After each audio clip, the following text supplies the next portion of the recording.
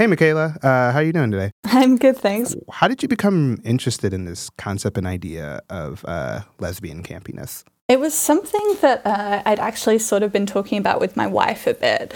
And I remember really clearly we were watching a music video, which I describe in the piece, by Hayley Kiyoko, who's this pop star. If you let 'em touch you, touch you, touch you, touch you, touch you, touch you. And while we were watching it, we were kind of trying to put our finger on exactly what it was that felt so exciting and new about it. And eventually we were like, it's almost like it's campy, but it wasn't quite camp as we knew it.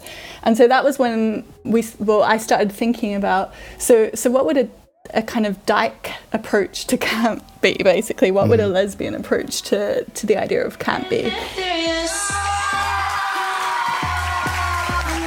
And so Hayley Kiyoko was the kind of kicker, but once I started paying attention, I felt like a lot of things that I'd sort of noticed or enjoyed in the past actually did fit in within it.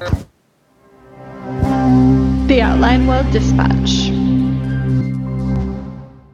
There were like examples of celebrities or particular skits or, bits of music or something like that where I'd noticed that they were kind of very lesbian or very like dykey in a very particular way, but I couldn't quite put my finger on what it was. And then when we kind of started thinking about the idea of dyke camp, I was like, oh, this is what I'd noticed. This is what appealed to me so much in these separate things. So I want to back up a little bit. Like, what was it about that video that like gave you pause and just was like, oh man, this is something? It was there were these twin aspects. It's a performance video, so it's not like a music video. It's her dancing with a team of other dancers. And there were these two aspects of both kind of real swagger and like cockiness and like really knowing what she was doing. And she's a great dancer and she's really good at it. And you can tell that she knows that.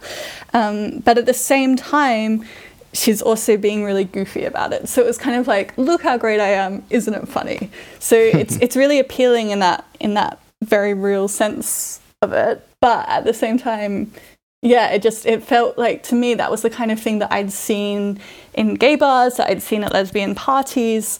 And it was recognizable as that kind of particular brand that I think a lot of gay women have, where they are showing off and they are cocky, but they're aware of it and they kind of add this tinge of humor towards it.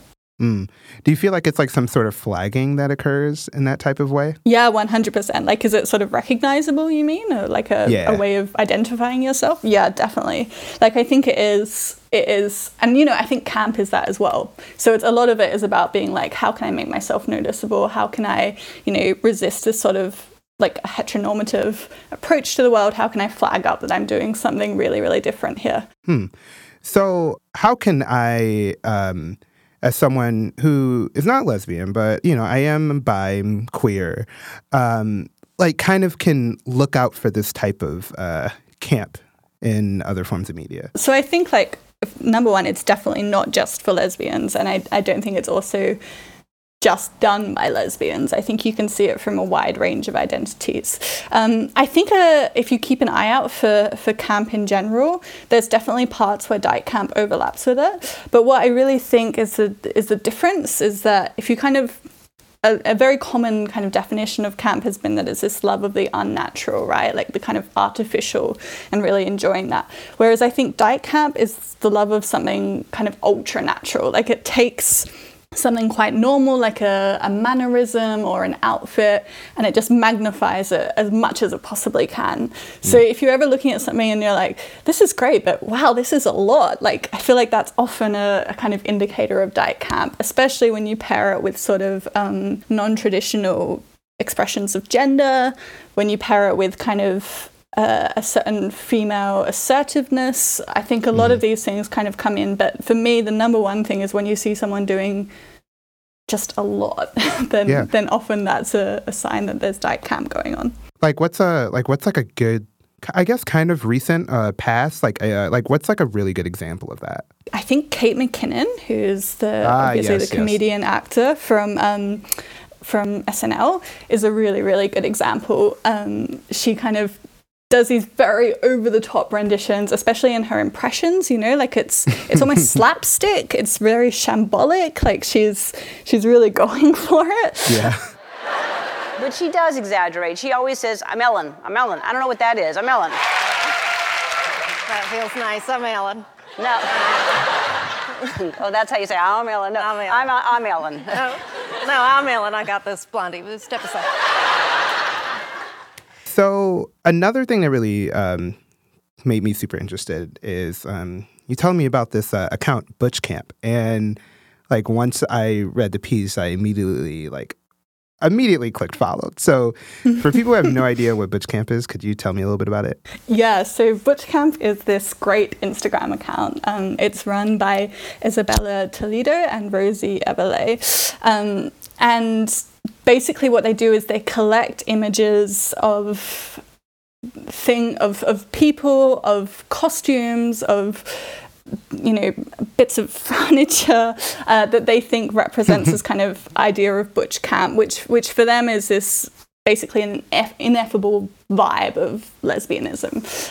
So in the Instagram account, like you'll see Hillary Clinton next to Missy Elliott, next to Joan of Arc, next to, I think I saw like a femme version of Lord Farquaad from Shrek. Like they pull things from all over the world and from like all different eras of history and stuff like that. It's a really great account, and they're kind of coming from a very similar perspective. So I spoke to Isabella as part of the piece, and she said that while they picked kind of Butch Camp because the word butch has this immediate sort of implication and effect that they felt really tied into what they were going for, they're also kind of looking at basically that kind of idea of lesbianism and how can we see it coming up in camp ways. Yeah, so I noticed like they mentioned Miss Trunchbull from Matilda and Missy Elliott, as well as like you said, like these inanimate objects, like thinking about our Walkman as a form of camp is just like really funny to think about. Yeah, for sure. So my last question here is like, I'm very curious, and you touched on it a little bit in the piece, but it's something that I always find really curious is about like the racial dynamics that occur in this type of camp. And a lot of times, like you think of like a very certain type of person that may be wearing the quintessential ring of keys, as you will. Like, you didn't notice her at first, but I saw her the moment she walked in. She was a delivery woman. She came in with a handcart full of packages. She was an old school butch.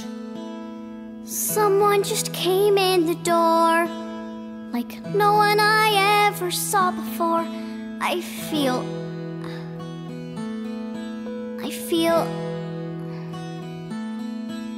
I don't know where you came from.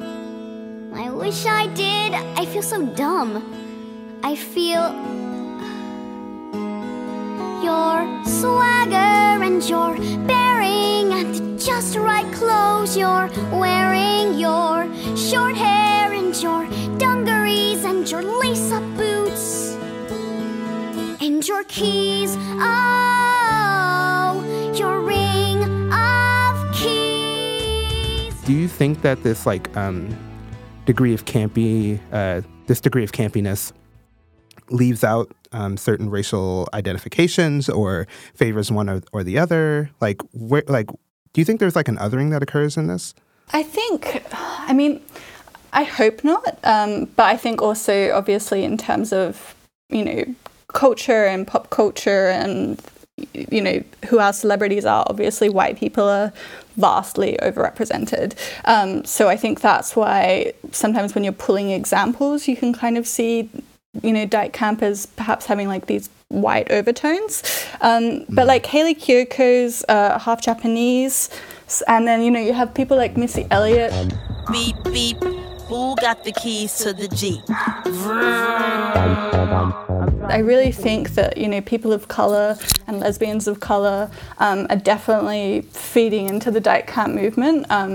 There's this great photo of like Audre Lorde on a lake in Berlin, like rowing, she's a black lesbian poet.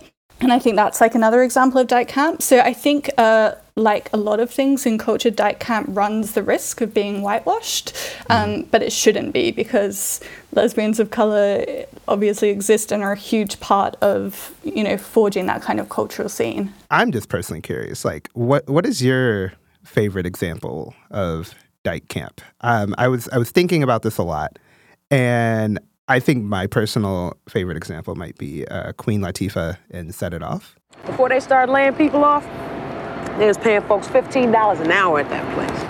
That's good money. $15 an hour, I'll be old. What I gotta do, sir?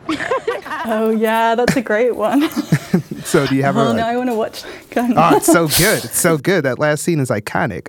Do you have a favorite example? I think actually there's this really brief moment which I've loved for years, but it was only when I started thinking about dyke camp that I was like, oh, that's what it is. That's what I like so much about it. And it's when Kristen Stewart does her SNL monologue, and she does this long bit about how Donald Trump basically weirdly has this weird personal vendetta against her because of the whole Robert Pattinson thing. Yeah. And then at the end she says, but you don't need to worry about it because if you hated me then, you're going to hate me now even more. Because I'm hosting SNL and I'm like so gay, dude. I'm like, so gay, dude. And it's just like the way she says it is just so perfect and on the nose. Right. So yeah, for me that really encapsulates it. Yeah, it definitely felt like it was like very like, hey, I'm definitely one of y'all. Like, this is like totally like a thing you should take notice of. Yeah, exactly. But also with that, and isn't it funny that we have to do this, but isn't it great as well? Well, thank you so much for joining us today. If people want to like keep up with your writing and like other work that you're doing, where can people find you? I'm on Twitter at Mick Clements, which is MIKCLEMENTS. And I also have a website, which is www.mikaellaclements.com. Back into the reservoir. Here, just as in the last... You just heard from Mikaella Clements. The song you heard at the beginning and the end of this episode is Curious by Haley Kiyoko. The Outline World Dispatch is produced and hosted by me, James T. Green, with production assistance by Rob Dozier. Honestly, if you listen this far, big XOXO to you, so you should tell others about us. We're on Twitter at Outline Dispatch, and you should rate us in your favorite podcast player. All right, that's it for now. For subscribers, I'll talk to you on Monday. Bye.